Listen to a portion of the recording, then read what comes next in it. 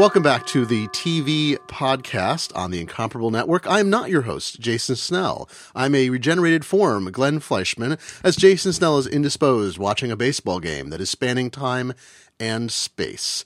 In this episode of TeeVee, we will be discussing Doctor Who, Series 8, Episode 7, Kill the Moon. And I have with me two fine fellow panelists whose voices and personalities you will be familiar with. Scott McNulty, thank you for talking on this Flashcast. Thank you. I just assumed that Jason was hatching and a bird was going to come out and lay another Jason, so he couldn't be there.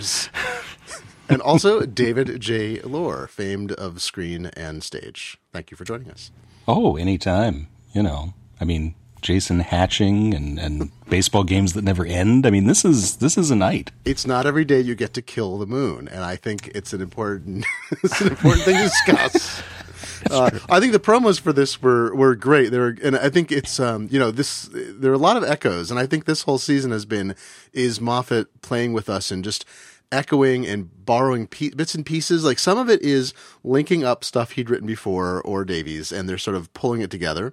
And some of it is just sort of wholesale borrowing. And this episode felt both original but highly reminiscent of, say, Waters of Mars and some other episodes that involve these, fixed points in time, which he doesn't even use the term. So what do you guys think? Is this a pastiche, or is this a wholly new thing that is allusion to the other episodes we've seen before? I've been really enjoying the echoes this year. Pretty much, like I said in the first Flashcast this year, I was not crazy about the first episode, but I've really enjoyed the season since then. And I'm really enjoying how, especially the way the promos are sort of presenting things. Like, listen, it seems like it's going to be another one of these don't blink, don't breathe, don't perspire things, and flips it on you. And this one, again, is the base under siege and a little bit of Waters of Mars, and he flips it. And I really like that.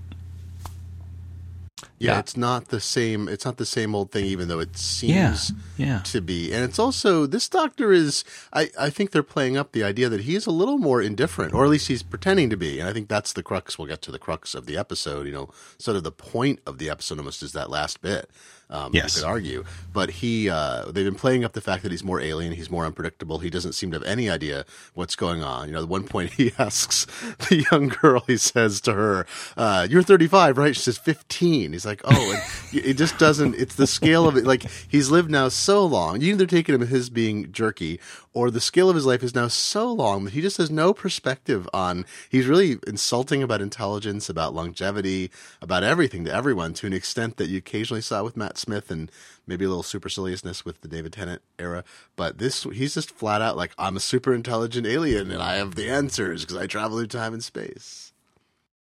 Mr. McNulty, do you have thoughts about the wholeness, the newness of this episode compared to others? Well, I would just like to echo what David said, firstly, because the first couple of first couple of episodes of the season, after the Sherwood Forest episode, I seriously contemplated stopping watching Doctor Who because I just did not enjoy any of those episodes. That's right. I found them to be perplexing and not entertaining, but the rest of the remaining episodes so far have brought me back into the fold, and I have enjoyed them greatly. And I've enjoyed this one as well, and I liked the echoes that we saw from previous Doctor Who's, and I liked the ending and I like how Clara is like a person now, so that's exciting. Not a plot device. Yes. Exactly, she has emotions and she reacts the way that I think. Because I was thinking about this as I was watching this episode, right? Being a Doctor Who companion on the surface seems kind of cool, but horrible things happen all the time, and it's mostly terrifying. And it seems like it would be a bad thing to be, if you ask me. Yeah, you get all the joy, but the thing is, for the most part, until certain points in time or space, most companions, they're constantly exhilarated because they're rescued. There's no repercussion. There's no lasting effect. They had all the horror, but then they have the joy. It's like, we just saved the universe, the planet. whatever again. And then some of them, like Martha, says, all right, we've had enough. Like, we're at the end of the road. Rose gets abandoned in another universe, things like that. And it's, I think like the consequences often happen at the end of, that's part of that they write into the companion's role. Is the consequence happens at the end. Rory and Amy are sent back in time and they're gone forever. And the consequence is that they never get to do it again, but they actually get to live out their lives, or, so the early companion's killed and so forth. But, well, so let's get into the events of this particular episode. We know in the past that people have tried to kill Hitler, which Scott's go-to guy, and I. What do you mean you didn't kill Schmendrick? And we'll get to Hitler in a moment, which I think was incredibly funny. But so that's this the title of my other podcast. You've been waiting for that. We'll be getting to Hitler in a moment. Hitler in a moment. It's the Voyager Hitler episode. Two-minute Hitler. So Kill the Moon, of course, that has echoes of Day of the Moon, and some of the past we've had, references to moons in the past. The moon was missing in, if you recall, at the end, the season arc that involved Amy. Of course, the moon disappears out of the sky, and there's only the sun when all the other stars are gone. So this time we find out that the Doctor has again been rude, and this time he has harmed a young child who is a disturbed young woman who is probably very bright, Courtney Woods, the character name, and sorry, I'm going to call her Donna. Clara is sort of demanding that he apologize, that he's actually, her bad course in life has been made worse because he's told her in whatever way that he said it that she wasn't special after she vomited in his TARDIS. So he's going to go to the moon. And of course, it being the Doctor, he doesn't take them to the moon at that moment, even though he could, given that we've seen he has precise control of actually where the TARDIS goes now. They arrive in 2049 in a ship that is crash landing on the moon. A very interesting device. What did you think about the whole gravity thing? I thought that was fascinating, because gravity isn't usually commented on, except we're at a future at this point in which that becomes kind of an ongoing element in the episode, the gravity thing. Yeah. Certainly made it cheaper to film, I'm sure. Yes, there's only one floating scene, right? So They only have to do some wire removal once for the whole thing. Right. Well, I thought it was really interesting, again, in terms of the science of it, to say, all right, what would happen if suddenly there was a lot more mass inside the moon?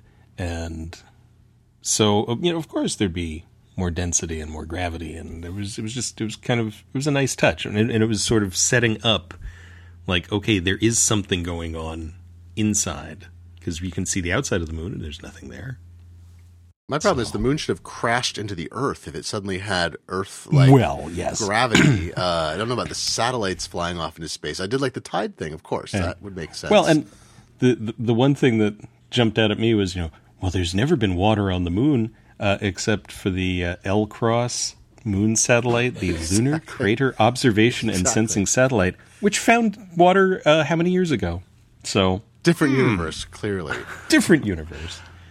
But they also never get, with all the hand waving, they never did explain how the thing that we'll talk about in a moment, how the mass increased when there was no source of something increasing mass. Like, was it sucking energy from an alternate universe? Like, no, if it's... I assumed that because they, at some point, the Mexican government or a Mexican company sends miners up there and they find no minerals.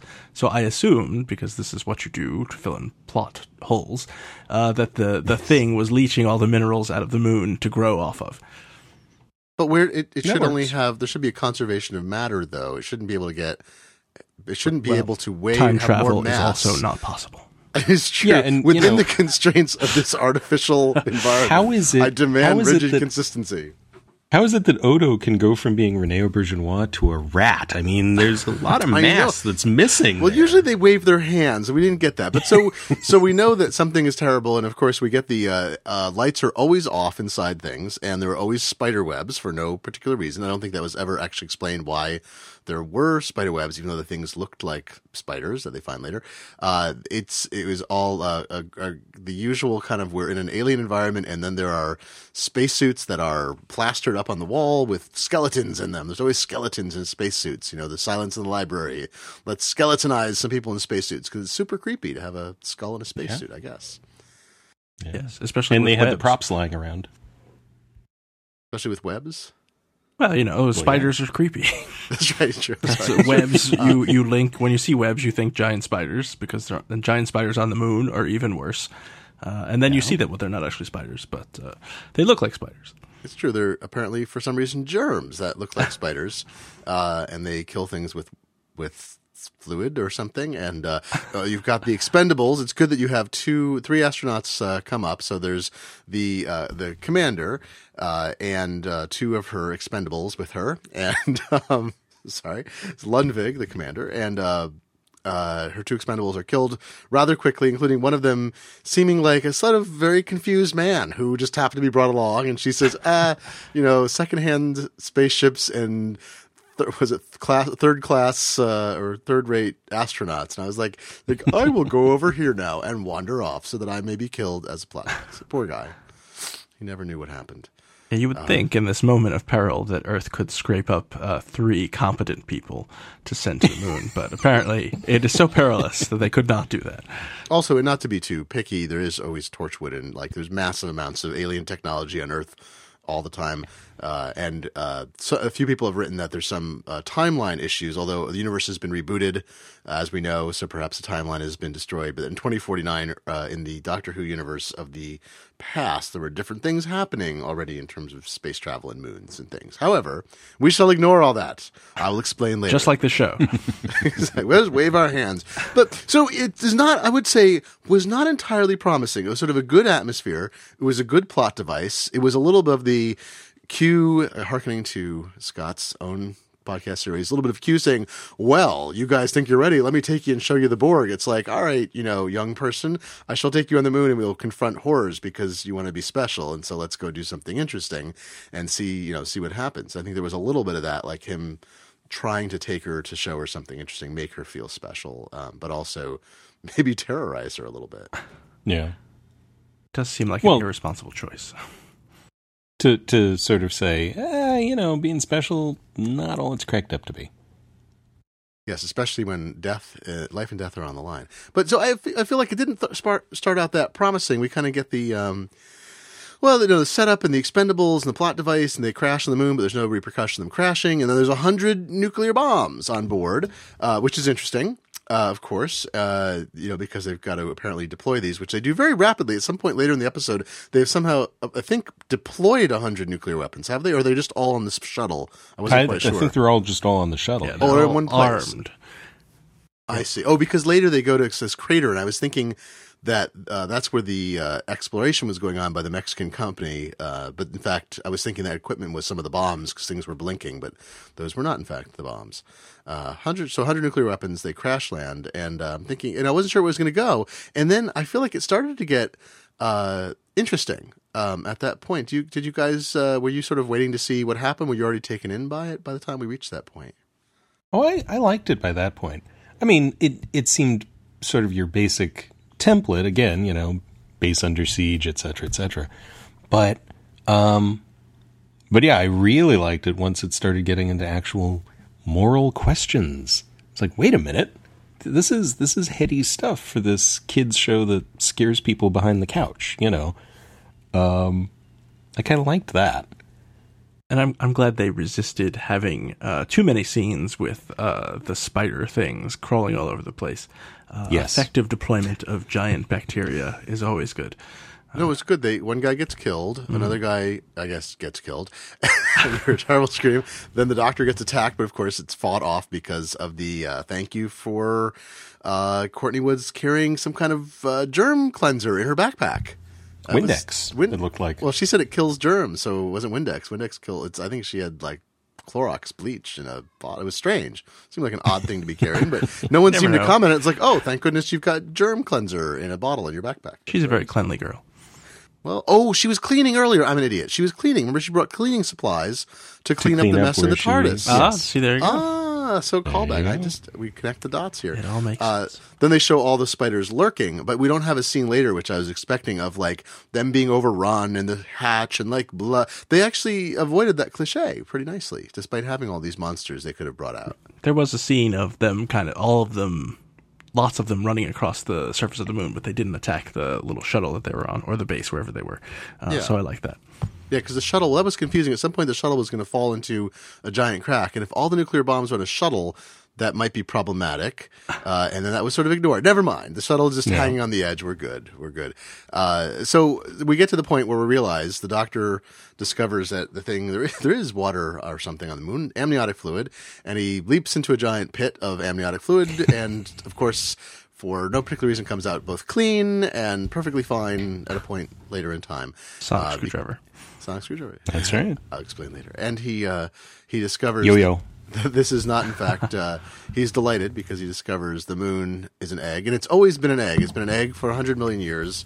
It's just taken a long time for the darn thing to reach a point where it's about to hatch. And, it was funny. The one thing that was missing, and I kind of expected someone to say, because there was an argument when they're having the moral dilemma, Lundvik says the thing hatches and what happens? So the big giant fragments hit the Earth and cause, and the science in that was bad too. Because I'm like, no, Halley's comet, if it's traveling, it's whatever. But let's forget that. But she doesn't bring up the point. It's like it's just hatched and it's hungry. I was expecting that line. It's been able to eat the moon for its shell for 100 million years, and now it's looking for more. It's the Galacticus of the. We know the moon is made of cheese, so it's plenty of sustenance. Delicious cheese. But then we get into the meat of the episode, David, as you were commenting on earlier, is that we've got, essentially, it was terrific. I mean, there's that great thing where, he says something about the president. She talks about the president. Should we ask him? And she says she. And then you wind up with the scene where he does that thing that is sort of shocking, where he abdicates the decision making. Not my planet, not my moon. See ya, and goes off in the TARDIS. I actually was not quite prepared for that. And I like that moment, but it seemed kind of arbitrary given that Doctor Who has meddled with plenty of planet crises that could have destroyed humanity, and he's always seeming to want to help make the right decision. I thought it was an interesting moment in the story, but it seemed kind of odd for Doctor Who to decide right at that moment, okay, I'm out of here. This is your planet. You figure it out. Yeah. Well, I figure he lied and did remember what happened. So he wasn't too worried about it. We should circle back, right? Because he's sort of saying he doesn't say a fixed moment in time, does he? This time around, nope. No, he says gray spaces. Yeah, the Wikipedia entry has that's been updated already. Says him saying that he does not say it. Yeah, these spaces. What I thought was more interesting, the fixed moment in time, he knows about those. In this case, he's saying something that's almost the opposite. Is that he doesn't actually know. It actually reminds me of Dune, that thing of being able to see in the future, and then it gets hazy because there's so many possible opportunities that could happen, and there's no clarity on the timeline. And he knows the big things, but not the little things. But I thought that was interesting. It wasn't just he can't see it, is this hasn't been decided yet. So there must be simultaneous moments, which I think they're setting us up for, across time in which the decision hasn't been made, and the timeline would obviously reform. I think he was just straight up lying. Because at the end, when she says, "Tell me what happens. What did this do?" And he just closes his eyes and he kind of goes, "Well, this was the thing that made humanity go out to the stars, and they last until the end of time." Well, I thought he was taking a deep breath to sort of reformulate that in his mind, to sort of reach inside to figure out what happened now that this moment was clear. You think he knew all along, and he was just taking a dramatic pause. I think he knew all along. Interesting. And that was his decision to say, should I just say this? Or should I go, should I hedge a little more? No, they've earned this. And they needs to be, exactly. And it needs to be this sort of shock to say, all right, now you go to NASA like 2,500 miles over that way, because this is what you need to do. This is what has to happen now. Abandon that poor woman on the beach. Actually, when he was facing the ocean, we'll cycle back in the episode a little bit. When he was facing the ocean, I thought what he was going to do was put his hands out, and then the tides would cease. I thought the ocean was going to go still, because obviously he's looking at a tide. They're talking about tides. The thing has just flown away, and I'm like, okay, so now he's going to do Harold Bluetooth or whoever it was and say, and hold his arms out, and the ocean is going to go still and flat. Yeah. Not Bluetooth, I forget now. It was the Edmund, I don't know. The guy who put his throne in the ocean and demanded it would stop. But I thought that would happen because there wouldn't be any tides, there's no moon. And then it was like, all right, no, I'm just trying to remember what happened and go from there. But that's the foreshadowing also to go look up. There it is again. It's a new one. Nothing happened. Still tides. Yeah. It's laid an egg. Oh, you're right, because it laid an egg. Right. Although bigger than itself somehow. Here's the one question I had about that. So the shell disintegrates, the thing flies away. What happened to the shuttle with the 100 nuclear bombs? Where did that go? It was delicious. It ate it. That's an excellent disturbing question. Perhaps Earth was destroyed. Moments later, after the doctor left, Earth was destroyed. He just sort of, oh, that's right, I forgot. The shuttle just your decision, not good. My fault. Well, let's cycle. Yes, I wasn't even here. I wasn't involved. So let's cycle back a little earlier. Is this moral decision? This is the kind of thing that often gets posed in the shows, and this one seemed particularly severe. Is you've got three women of different ages, sort of evenly spaced, 20 years apart, different points in time. Claire has traveled a lot, has traveled across seemingly all of time and space. Courtney is, young troublemaker, but trying to figure out what's going on. Seemingly good-natured, good-willed. And Ludwig is full of disappointment and thinking the Earth's about to be destroyed. And so they have this sort of interesting conversation. I didn't think they went into the moral dilemma enough, honestly. I thought there was more to explore there, but it was an interesting scenario to set up for deciding the future of humanity. Well, and the thing that really cracked me up, because my dad works in the electrical power industry and deals with reliability, right? And the first thing I thought when she says, now, here's the way you can send us a message. Turn on your lights if you want us to save it. Oh, man. Turn out your lights if you want us to kill it. And my first thought was, if everyone turns on their lights, they're going to overload the system and there'll be a blackout and they won't know which is which. Exactly. Like, I was thinking fave if you want it to live, retweet if you want it to die. Hashtag not my planet. That's right. I did like the Tumblr shout out. That was good. The Tumblr people I know on Twitter were very excited about that. But it was presented. My grandmother put things on Tumblr. Yeah, it was very plausible. Then he aims the Sonic at the mobile phone, ostensibly deleting himself pictures. I don't know. It didn't kind of. So don't post pictures of me. But that was pretty funny. And then he said, what did she say? How do I access them? And she said, I'm not a historian. And that was a perfectly wonderful and reasonable response. Despite all the computers on the machine and on this having giant buttons and looking like they're from the 1960s because they were old technology because they'd resurrected old shuttles from museums, right?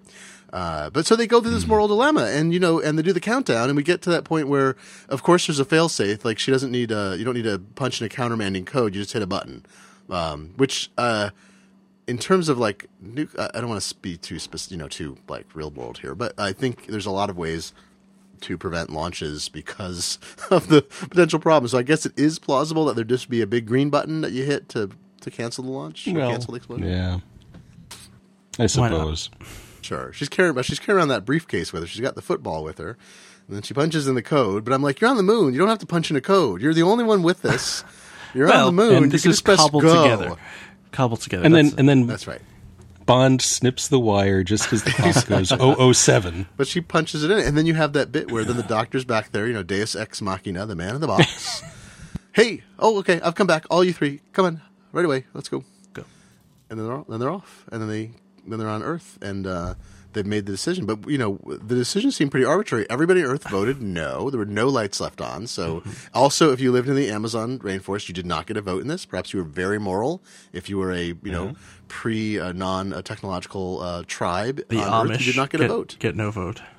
It's pretty sad. There's one penguin in Antarctica trying to flick a lighter. I said, don't kill it. So everyone on Earth makes the ostensibly wrong decision. But is it the wrong decision?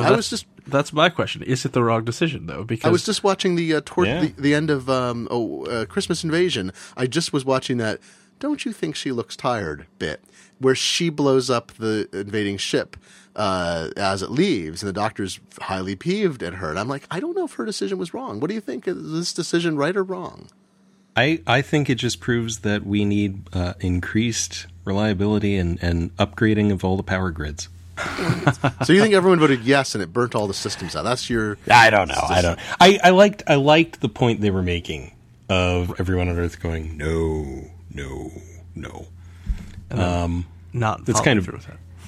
You know, no pun intended. It is kind of dark, but you know, I liked that, and then I liked them making quote unquote the right choice anyway.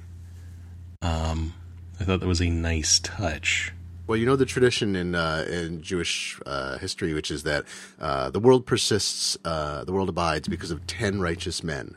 That at any one time there are 10 righteous men on earth, and for them, and this is very sexist, but for them, God does not, unleash a new wave of destruction. And I was thinking Clara has exercised that role. I mean, for Christ's sake, she fixed the time more, right? If she hadn't been there in the day of the Doctor, the Doctor would have blown up all the Time Lords and Daleks again, right? So she saved the Doctor. This is a little bit of a theme, although less expressed here, is that he says to her, I knew you'd make the right decision. And that becomes the whole end arc we'll talk about in a minute. But this also reminded me of The Beast Below, second episode of the series. Do you want to talk about that, David? You know that one. Well, it's the same basic idea of a human society, basically, literally living on the beast of burden, and finally the decision comes: do we let it go on about its life, or do we keep, using it the way we're using it?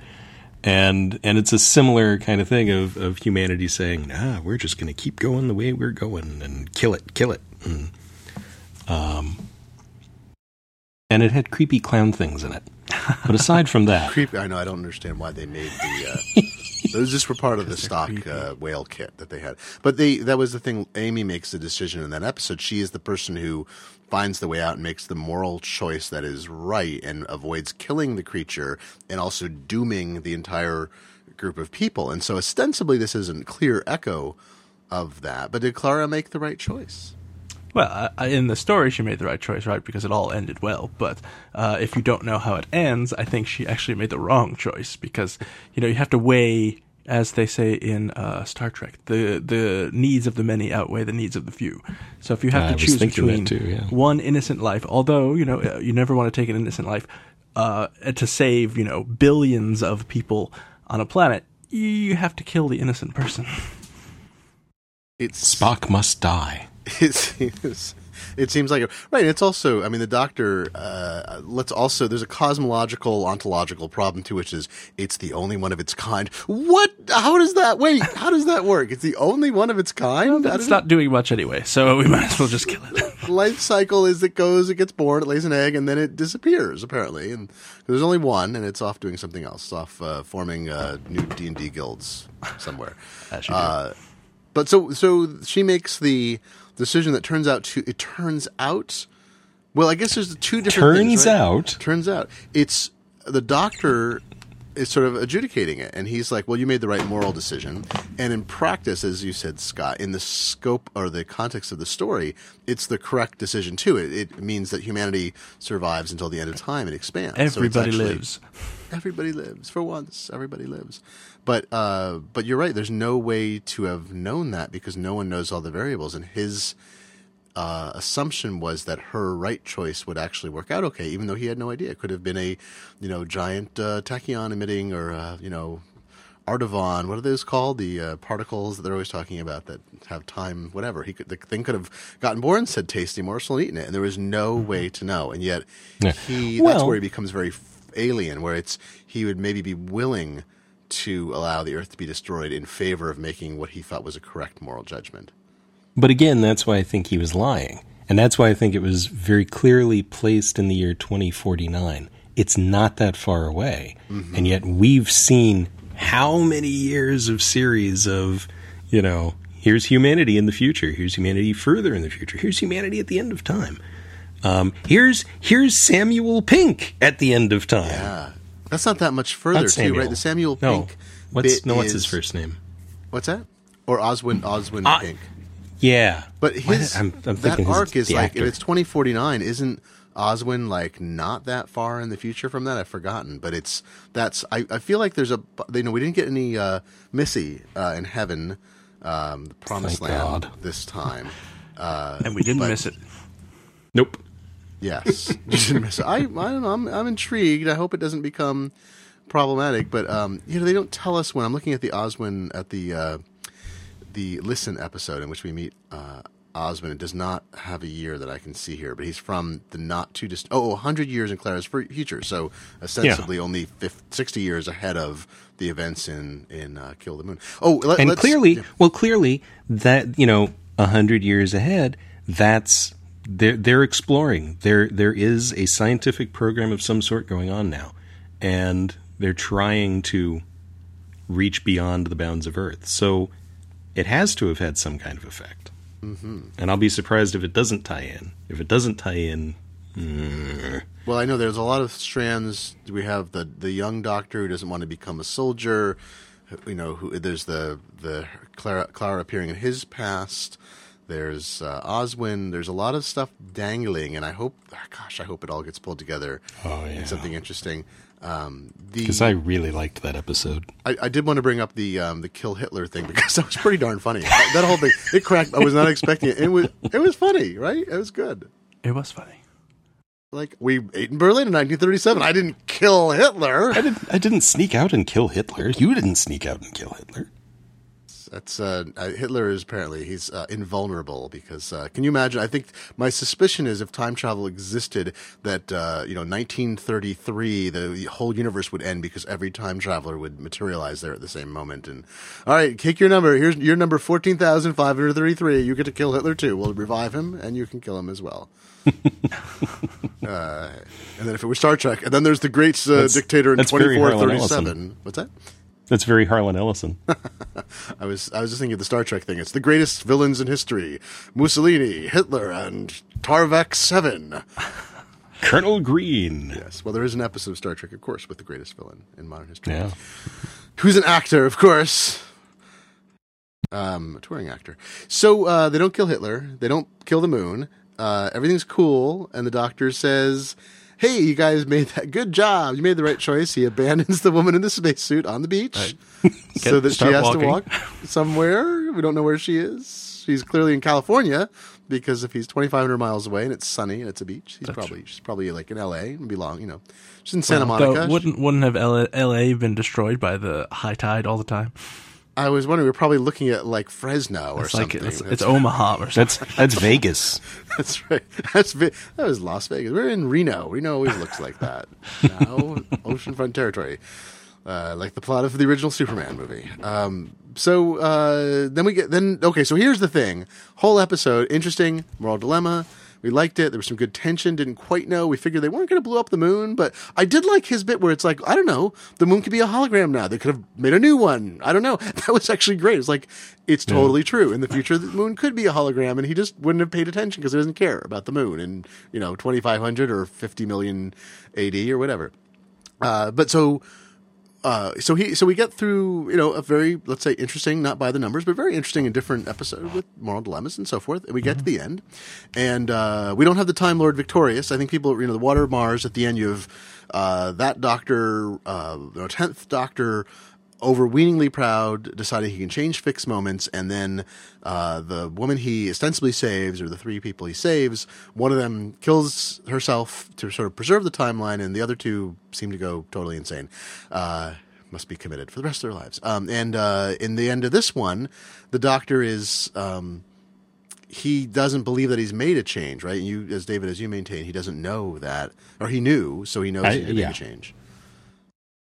So we wind up with sort of the timeline that should have been, and he hasn't intervened. He's sort of allowed things to happen. But then this incredible blow up with Clara, it was very interesting. And I thought well acted as well. Yeah, and it makes total sense because the Doctor, this version of the Doctor is kind of a jerk. I mean, all the Doctors are jerks in one way or another, and alien. But he seems particularly jerkish to Clara, and the whole situation. He abandons her. Training wheels are off. Exactly, and I'm with David. I think he was lying, and he knew what was happening, and he was just like, "Well, it'll work out anyway." So this is a good teachable moment, and that kind of backfired on him because Clara was like, "What the hell, man?" Yeah, this is the ultimate thing about, like, are you infantilizing someone? He's like, I let you make the decision. She's like, yeah, because you thought, you said that, the way you approached it was not letting me make the decision, is you were sort of treating us all like infants. And her, I thought it was good for her to take a stand and say, I am somebody. I have traveled with you, and in fact, saved every one of his incarnations. She saved the universe. She's saved a lot of stuff. Clara is probably, of all the companions, she is probably the most doctor-like in terms of saving, on a giant scale, so many things that have happened in that universe that she's been responsible for keeping up. And so she is getting this moment where she gets to say, screw you. You don't get to treat me like this. Maybe everybody else on Earth doesn't know, but I do. Yeah. Never had it was very nice to see that. And to just have this moment that you never see with companions of, look, I've done this too. And, get over yourself. She turns the TARDIS on, off. He turns it on, and she pulls the lever back and turns it off. And there was a nice bit where she said, going back to that thing, that recurring theme, TARDIS doesn't trust Clara.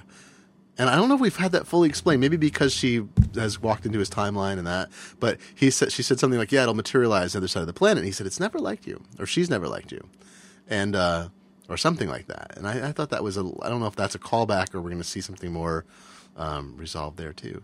But so she goes to find her partner, Danny Pink, or he finds her rather. And how's your day? And then she goes off railing about the whole thing, and he has some interesting insight. I feel like he was not. Yeah. That was a much better moment than the last episode because what he said was terrific and totally relatable. Yeah, I love him. I love how he's. I don't know if it's the writing or the acting, but there's something about him that just sort of refuses to be just the stock character on the outside of the storyline, on just one of the other people in the companion's life. And we haven't yet found out. Oh, I'm sorry. Please. Well, I was just going to say, and I really like that. And he's a mystery because, as he says, I had a really bad day. And I don't think he's saying, he wasn't saying, and I hope I'm not just being like making it too ordinary. He's saying back in the Army at some point he had a really bad day, right? Not that day. Right, the day, because the way it was written, I was like, wait, his day was terrible and she was just talking about her day? His alarm clock didn't go off. Yeah, it was like, no. He had a very bad day, and we're going to find out why. I'm assuming, based on his nonchalance about some things, that his very bad day involves something very, very complicated. You also like the throw-off bit, which I almost forgot, that her student, Courtney Woods, goes on to become president. Yes. Right. Which nice doesn't make any sense because she's English, but never mind.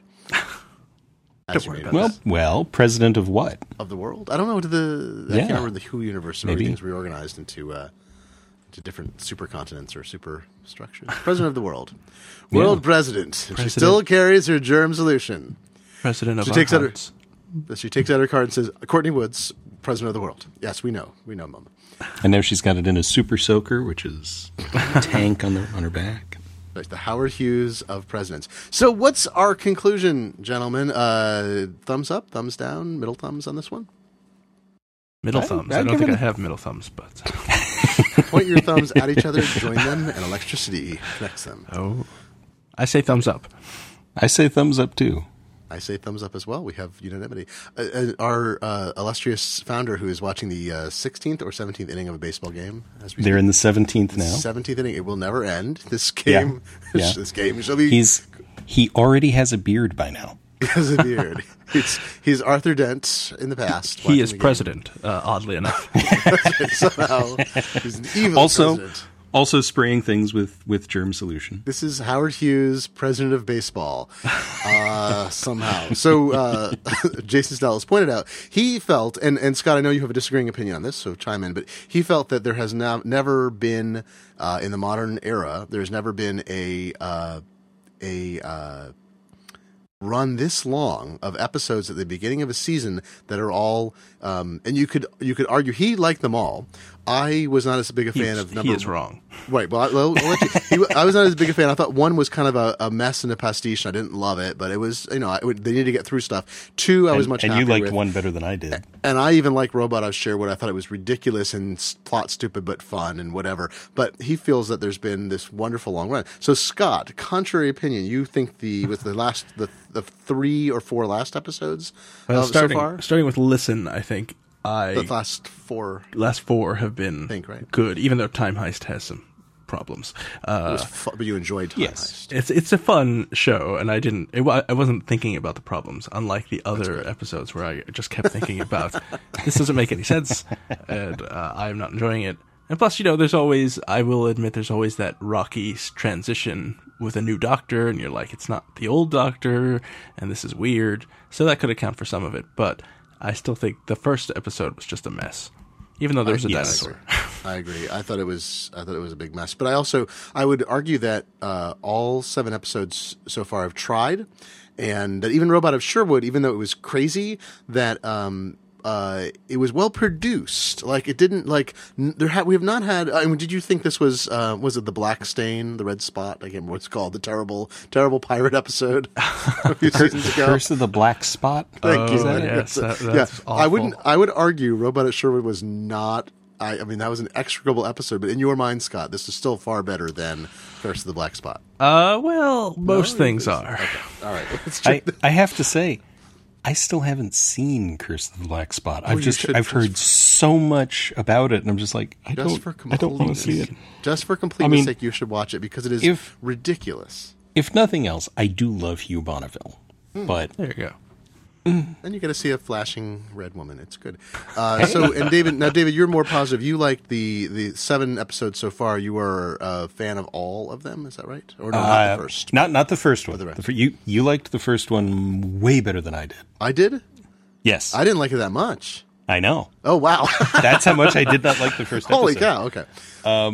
The only thing I liked in the first episode was him. I didn't think anything in the plot worked. I hated every element of the plot. But after that, I enjoyed Into the Dalek. I enjoyed Robot of Sherwood. But to me, they've gotten better as they've gotten further on. There's a nice mood that they create. They create a mood for the episode, and they consistently carry out that mood with the right production value, even if the plot is crazy throughout. And so, Scott, even with only liking since Listen, this is still 4 episodes in a row that were good to very enjoyable to great. Like that is rare. This is those 4. It has a good batting average. I don't know if I'm using that right because I don't like sports, but we can't ask anybody because the baseball game will never end, and all the people we know baseball can't tell us. And I like Peter Capaldi as Doctor Who. I think I like this iteration. It took me a little bit to get used to him, but I think that my acclimation period for him has probably been the shortest of any of the Doctor transitions, which I think speaks highly of his talents as an actor.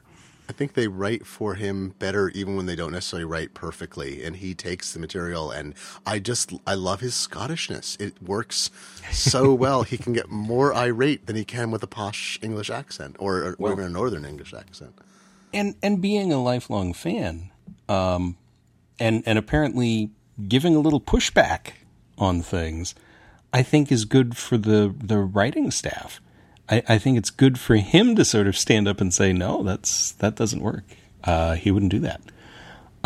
Where a younger actor is not going to be able to get away with that. And so I think it's an interesting tension between the writing and the acting. I think he's definitely elevated the writing in the episodes that were lesser, and they're beginning to write up to him. Should note, however, also this is this the first, not the first episode of the season, but it is one of the episodes this season in which Peter Harness, the writer, is the sole credit, which is interesting. So we've seen Mr. Moffat's name on several, and I saw someone, a friend of a friend said, "Oh, I know the author of this is somebody I know well," and they wrote the episode, and so he's connected in with some aspect of the tech circle because there's some connection there. He's adapting Jonathan Strange and Mr. Norrell into a TV series. Was that made already or no? That is in process, which I know is a book that I believe we covered previously on The Main Incomparable. Not sure. He is a writer. Let us say that. Yes, we agree. He's right. But it was good. It was some good dialogue, good moral dilemma. So we're pretty happy with this episode. We're pretty happy with at least the last 4. If not, some of us are happier with episodes going back 4. This is all great. I didn't know what to expect, and I feel like they've met my expectations quite well. I mean, I look forward to thinking the next episode will be good instead of worrying about it. Mummy on a Train. That's going to be great. Well, that's the callback. Isn't it the end of They've Saved the Universe, the wedding's happened, Rory and Amy come into the spaceship, and he says, what's that? There's a space, doesn't he say there's a space mummy on the Orient Express, the Space Orient Express, or something like that. There's a throwaway line, if I remember right. I don't remember that. So, anyway, I believe that we'll have somebody will tell us, but I thought somebody... Oh, yes, here it is. I'm sorry. An Egyptian goddess has been freed from the 7 obelisk, is now on the Orient Express in space... That's what the Matt Smith one says. So it's it's an Egyptian goddess. Maybe this is the same thing. It's a callback, but we'll see. So thank you, gentlemen, for being on this episode of TeeVee as part of the Incomparable Network. Thank you, Scott McNulty, for participating. Always blow up the alien. Yes, well, the man's dream to blow up the moon was only briefly. It did blow up, and then it was replaced. So we still have more work. We have more work to do. And Mr. David J. Lohr, thank you for being on this episode. Anything to do with the moon. The moon like a flower in heaven's high bower needs to be blown up before it becomes a hatched egg. Clearly, poetry. Thank you, dear listeners, and we'll be back with more on the Incomparable Network in the future and more Flashcasts. I'm Glenn Fleischman, not Jason Snell, your host for this episode. Thank you very much.